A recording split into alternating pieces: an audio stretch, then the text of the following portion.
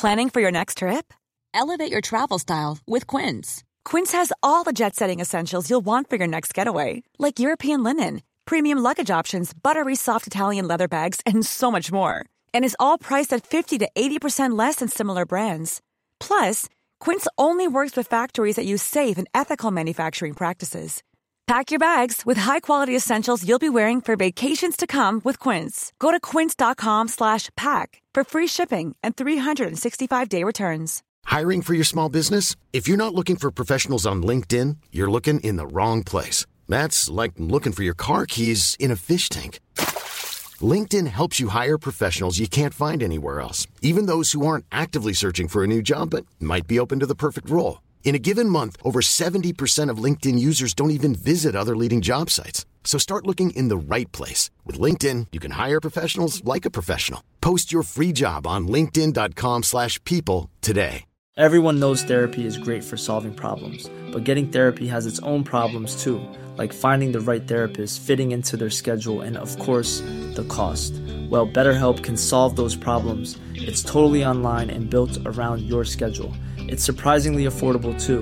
Connect with a credentialed therapist by phone, video, or online chat, all from the comfort of your home. Visit BetterHelp.com to learn more and save 10% on your first month. That's BetterHelp, H-E-L-P.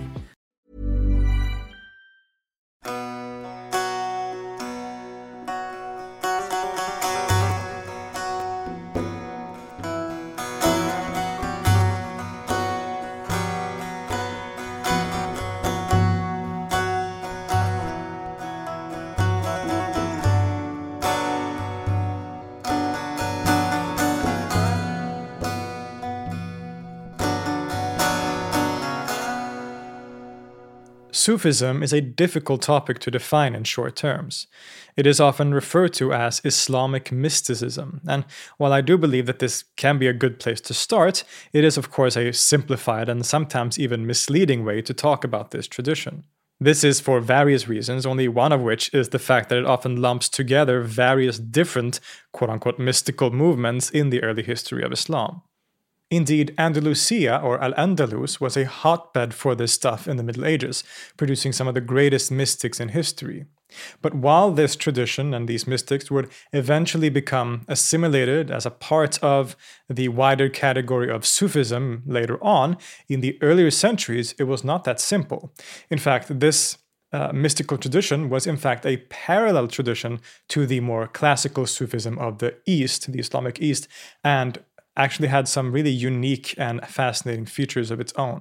So let's explore the origins of Islamic mysticism / kind of Sufism in the lands of Andalusia. For many centuries, Al-Andalus, which is the southern parts of the Iberian Peninsula, was one of the cultural centers of the Islamic world, and the world generally. Ruled by various dynasties and empires like the Umayyads, the Almoravids, and the Almohads, it was a place of a lot of activity on a number of fronts. In the great cities like Cordoba and Seville, scholarship flourished, and philosophers like Ibn Tufayl, Ibn Rushd, and Ibn Hazm, among others, could produce their many influential works. And in terms of what we call mysticism, the same was true.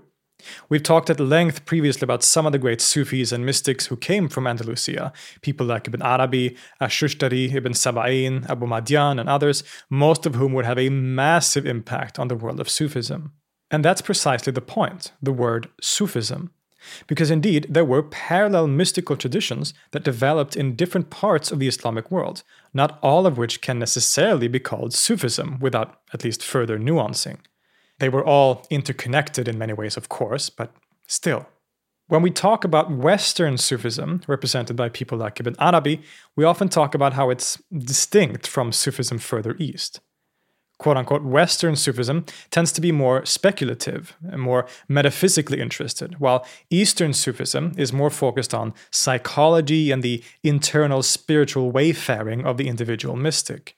And there's a reason for this, namely that there was a unique mystical tradition that had developed in Al-Andalus that was distinct from the Sufism of the East.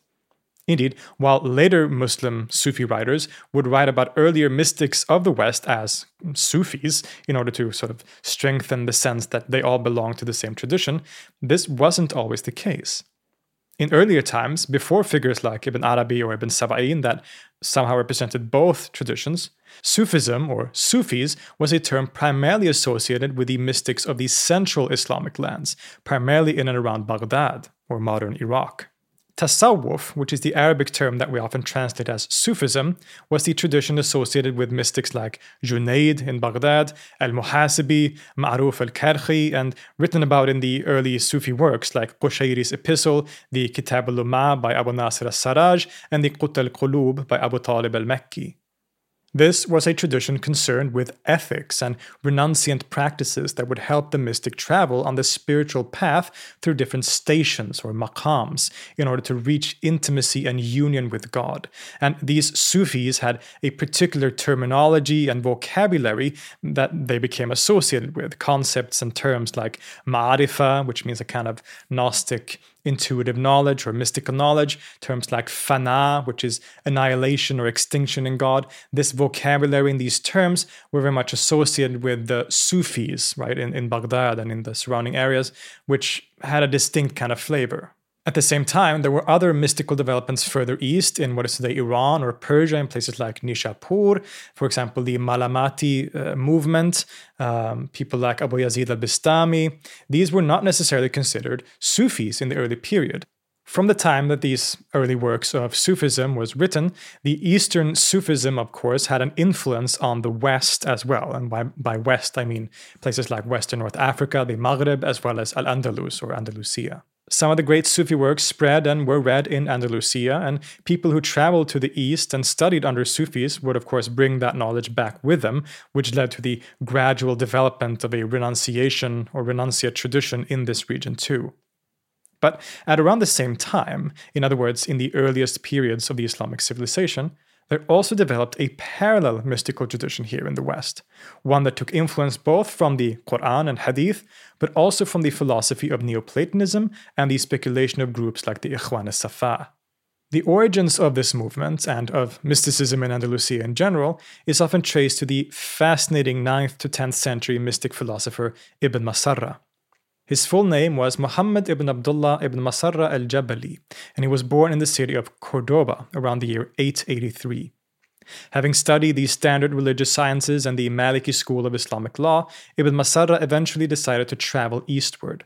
He spent some time in Qayrawan in modern Tunisia, where he deepened his studies of Maliki law, and then he made his way to Mecca, the holiest city in Islam. It is thought that he encountered the Sufis here and might have studied under the eminent mystic Abu Sa'id ibn al-Arabi. Some scholars also suggest that he might have encountered the Ikhwan as-Safa, or Brethren of Purity, during his travels, whose epistles might have influenced his Neoplatonic philosophical bent. After his travels and explorations in the east, Ibn Masarra eventually made his way back to Al-Andalus and Cordoba, where he started teaching and became famous as an ascetic and mystical guide. A group of students, later referred to by Ibn Hazm as the Masarriya, gathered around him, and it is said that Ibn Masarra and his followers would retreat to the mountains surrounding Cordoba, where they spent most of their time in religious and spiritual practice. It is for this reason that he's also called Al-Jabali, which can roughly be translated to something like the mountain dweller, because he spent most of his time up in the mountains outside of the city. Already during his life, Ibn Masarra and the Masarians became controversial among the ruling elites and many of the Maliki jurists in the region. He was often accused of holding unconventional ideas, such as, for example, teaching that it was possible for people to attain prophecy, which is most likely a simplification or misrepresentation, as well as other supposed theological positions. What everyone agreed on was that Ibn Masarra had a vast knowledge in various fields, and he was known for speaking very eloquently and for having a sharp mind, as well as for his rigorous ascetic lifestyle. He passed away in the year 931 in his mountain retreats outside of Cordoba. But he had left behind not only a group of disciples, but also a collection of writings. The two primary ones that have survived are the Kitab Khawas al-Huruf, the Book of the Properties of Letters, and the Risalat al-Ittibar, the Epistle on Contemplation.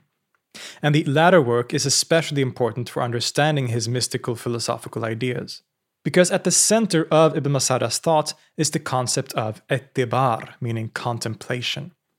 The word is connected to the term Ibra, which means crossing over from this world to the other world.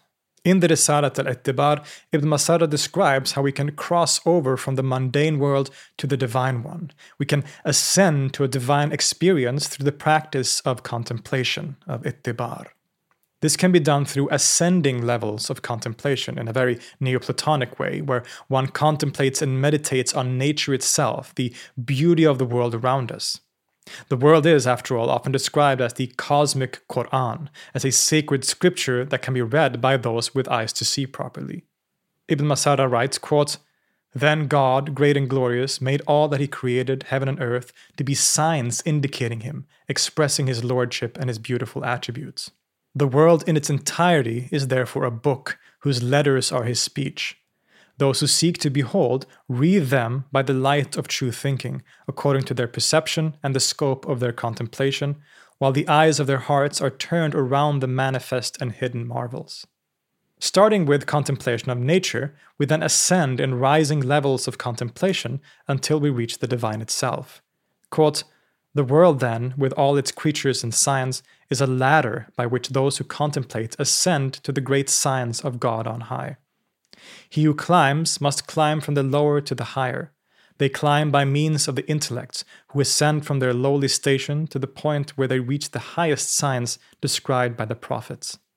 Like climbing a ladder, we start from the physical world of nature and ascend in a very Neoplatonic way, through the planetary spheres, then to the soul and then the intellect, until we reach contemplation of God as the source of all things within ourselves. Quote, "Thereupon you will find your Lord and Creator. You will meet him in yourself, and you will see him with your inner vision." At this point, the wayfarer will realize and confirm the truths that the prophets brought, to see for themselves the truth of the divine, the world, and of revelation. These ideas became very influential in the region, and we can see clear traces of them in the later mystics like Ibn Arabi and Ibn Saba'in. But shortly after the death of Ibn Masarra, his ideas became a point of controversy. Many caliphs and Maliki jurists in the region saw them as heretical. They were staunchly opposed to his ideas. They saw him as a kind of heretic, and so they even had his writings burned. Despite this, the movement survived for centuries among mystics who were inspired by his ideas. Because of the focus on I'tibar, this group of mystics in the lineage of Ibn Masarra came to be called the Al-Mu'tabirun, the contemplators, and was a mystical tradition that developed in parallel with the regular renunciant tradition in the region and with quote-unquote Sufism in the East. Even centuries later, in the 12th century, we see significant figures and mystics clearly influenced by Ibn Masarra, thus being part of the Mu'tabirun. Scholars today often talk about the so-called School of Almeria, because it seems that the Masarrian teachings and the Al-Mu'tabirun were especially prominent in that coastal region in southern Spain. Indeed, in this very eventful 12th century, the Mu'tabirun were represented by fascinating figures like Ibn al-Arif and Ibn Barajan, who would have a massive influence on the greatest master Ibn Arabi, especially Ibn al-Arif. At this point, you can probably already start to see the direct connections here and connect some of the dots between these different figures and traditions, right?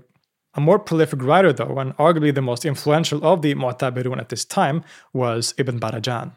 He was a great mystic and scholar from the city of Seville, known then in Arabic as Ishbiliya.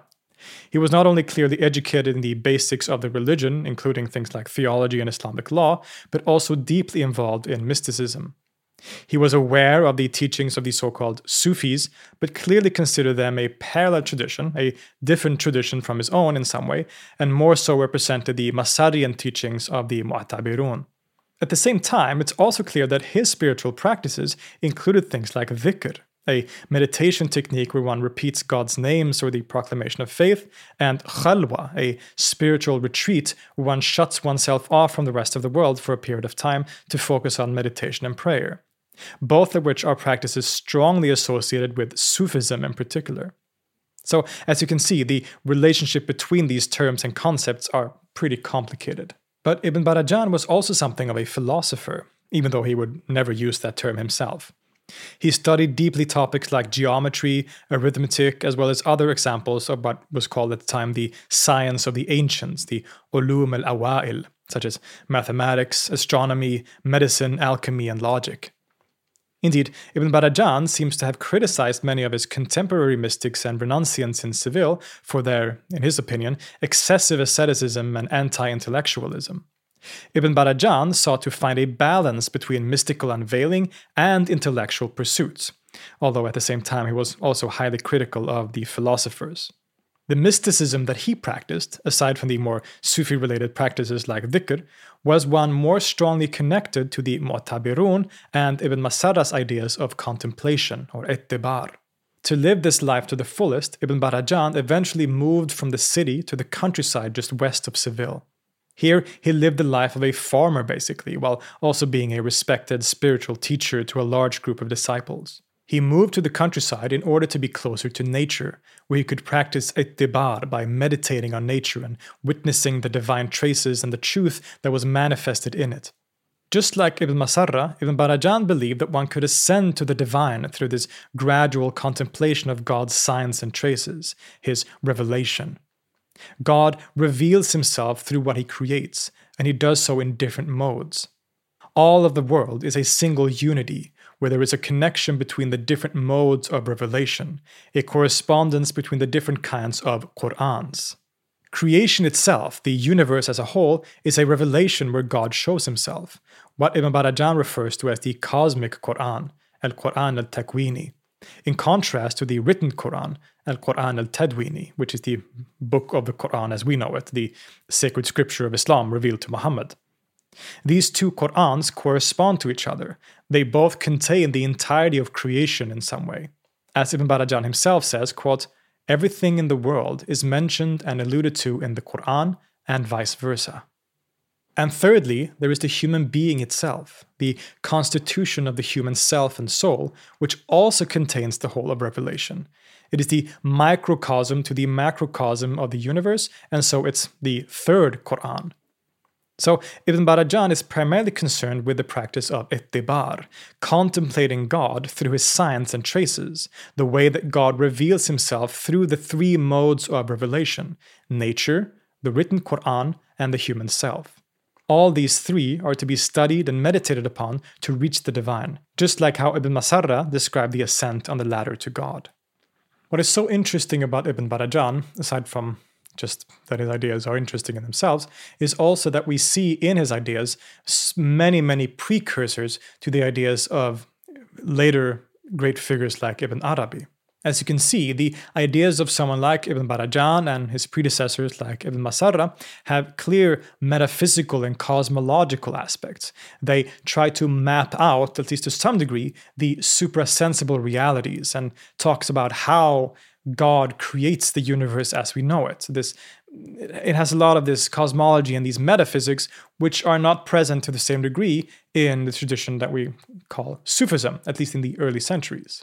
And in this metaphysical scheme, he introduces some fascinating ideas that probably influenced the great mystics that followed. For example, one of the central features of his cosmology is the concept of the universal servant, al-abd al-kulli. This is the first thing that God creates, a kind of intermediary between God and creation where everything is contained in a single unity before it is refracted into the actual world of multiplicity. It is neither God nor creation, but simultaneously both God and creation in some way.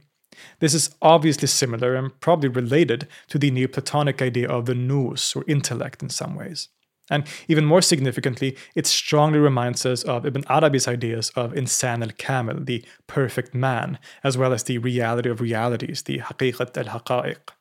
Furthermore, Ibn Barajan talks about something he calls the reality upon which the heavens and the earth are created, which is a name for the totality of God's presence in creation. All of creation, that which is other than God, ma siwa Allah, are the traces and signs of God, determined by his names and attributes. So, just like Ibn Arabi later, the world is the manifestation of God's beautiful names and attributes, and the sum total of those traces and presences is this reality which he refers to. Quote, "The reality upon which the heavens and the earth are created is to the existent things like a point is to a line. It begins with it and is connected through it and ends with it." This also we find a very similar concept in Ibn Arabi, and he even basically uses this very phrase himself, although he shortens it to the reality upon which creation is created. Al-haq al-makhluq bihi al-khalq. There are other doctrines, such as Ibn Barajan's discussion of al-wujud al-mithali, imaginal existence, that definitely seems to be a precursor to Ibn Arabi's ideas of the alam al-khayal, the imaginal realm. And both Ibn Masarra and Ibn Barajan's interest in the powers and significance of the Arabic letters as building blocks of the universe is inherited by the great Sheikh as well, commonly known as the science of letters, the ilm al-huruf. In short, there are numerous ways in which we can see how mystics of the Mu'tabirun had a major influence of the theoretical metaphysics of the great 13th century Sufis like Ibn Arabi. And that's what's so fascinating about this time period, that we see the confluence of different mystical traditions.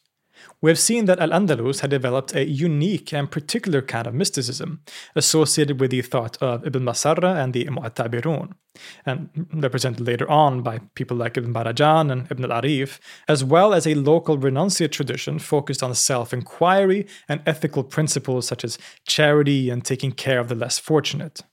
This renunciate tradition is partly a sort of homegrown movement, but also, of course, influenced by writings and ideas of the Sufis further east, which, after all, had made its way to places like Al-Andalus, particularly writings like those by Al-Muhasibi, which focus very much on self-inquiry, right? Self-inquiring about the state of the soul, which was a very prominent aspect of this renunciate tradition in Seville and other places in Spain. But it's in the late 12th century that we also see the emergence of a proper self-conscious Western or Maghribi Sufism. This development is primarily associated with the figure Abu Madian, who was also originally from the Andalusian city of Seville, but spent most of his career in the Maghreb, in cities like Fez in Morocco. By this time, Sufi works from the east like Al-Ghazali's Ihya al-Ulumuddin and the Risala of Al-Qushayri had reached the Maghreb, and Abu Madian studied these works under teachers like Ibn Herzihim in Fez. Eventually, he became a great Sufi master himself who gathered many followers across Western North Africa. Before he died in the city of Tlemcen, Algeria in 1198, he had basically brought Sufism to the West, while also infusing it with particular local features and traditions. A true Western Sufism was thus born, and Abu Madian is one of the most revered and important mystics in history. It was in his footsteps that figures like Abu al-Hassan al-Shadhili followed shortly thereafter and started the Shadhili Sufi order, which became dominant in the region ever since then. Lastly, we might even be able to consider another movement that was emerging in the so-called Wadi Riqut, the Riqut Valley in the region of Murcia in western Andalusia. Here, another mystical development was taking place with ideas that were much more radically monistic and was represented by figures like Abu Abdullah al-Shudi, Ibn al-Mara'a, and Ibn Dahaq, and would be primarily inherited later on by Ibn Saba'in and al-Shushtari. So as you can see, once we get to the 13th century, there is a whole lot of activity going on. The local mystical tradition of the Al-Mu'tabirun, the renunciant tradition centered in Seville, and the later emergence of a self-conscious Sufism proper in the region through figures like Abu Madian, and arguably even the monistic adjacent ideas in the Riqut Valley, if that can be considered a movement of its own. And this is the environment in which the great figures of that age grew up. Ibn Arabi, Ibn Saba'in, Ash-Shushtari, Afif ad-Din Tilimsani, they lived in a place and time where all of these mystical movements and tendencies intermingled. And that is what is so significant about them. What someone like Ibn Arabi did was to take all of that and in some way harmonize them, to bring them together. We see clear influences in Ibn Arabi's writings from the ideas of Ibn Masarra and Ibn Barajan, but also the renunciant practices of Ibn Mujahid and the Sufism of Abu Madian. He and many of his contemporaries represented all of these tendencies simultaneously. Now, it should be remembered, as always, that the lines between these traditions aren't clear. I don't mean to paint a picture where all of these are separate schools completely independent of each other, because that is far from the truth. It is a lot messier than that. We can still get an idea of the different kinds of ideas and practices that were in dialogue at the time. When Ibn Arabi left for the East in the early years of the 13th century, he was taking all of this with him. In a way, he and his contemporaries were the culmination of centuries of developments in the region, which they brought together and took with them to the East, where their ideas would become very influential. Eventually, these unique ideas and teachings associated with the Islamic West became assimilated into and sometimes formed core aspects of the broader category of Sufism for the rest of history. Usually, when we talk about people like Ibn Arabi or Ibn Saba'in, we call them Sufis. And arguably, this isn't entirely wrong. They definitely represented Sufism in some ways. Even if we define that term more narrowly, they incorporated that aspect of Islamic spirituality as part of their teachings that cannot be denied. But they also represented other mystical traditions, ones that were strongly related, of course, but still. Indeed, when we read the works by Ibn Arabi or Ash-Shushtari, for example, they usually don't refer to themselves as Sufis, but rather with words like muhakkikun, verifiers or realizers, or as arifun, knowers. Sufis, to them, was a particular group of mystics that they didn't always identify with personally, even if they saw them as part of the same larger tradition in some way. It's a complicated topic in many ways, and maybe only relevant if you are really interested in the semantics and things of that sort when it comes to these topics. But it is true that from the time not too long after these figures like Ibn Arabi, all of this, the Sufism of the East, the Malamati tradition, all these mysticisms of the West, it all became referred to under the umbrella of Sufism, a way of talking about this that still is in use today. Ibn Arabi was a Sufi, Ibn Barajan was a Sufi, even Ibn Masarra was a Sufi. And while this isn't entirely wrong, they certainly belong to an interconnected mystical sphere and an environment in the larger Islamic world at the time, it's also true that things were a bit more complicated than that in the early centuries. We can arguably still talk about Sufism in the broad sense of encompassing all of this if we want to. We should also simultaneously be conscious of the diversity and complexity of Andalusian and Maghrebi forms of mysticism. And this is also an explanation why the Sufism of figures like Ibn Arabi, Ibn Saba'in, and Ash-Shushtari are seen as so, quote-unquote, philosophical compared to a lot of the earlier Sufism in the East. Because they not only inherited those renunciant practices and the vocabulary of the soul's journey to God, but also the much more cosmologically and metaphysically oriented ideas of the Mu'tabirun, and found ways to harmonize both in a beautiful and impressive way.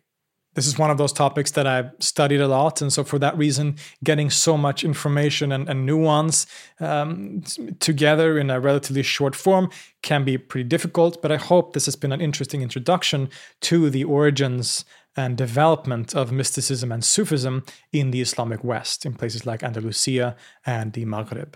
And through this discussion, we have also hopefully been able to see how the famous doctrines of people like Ibn Arabi developed in this region, which makes us better able to fully appreciate the massive achievements of the great Western mystics of the 13th century. Thank you, as always, to all of my patrons who support this channel. If anyone else wants to become a patron, it really is the best way to support this channel. I will leave links to that in the description. Look forward to more content on Sufism and related topics, and I will see you next time.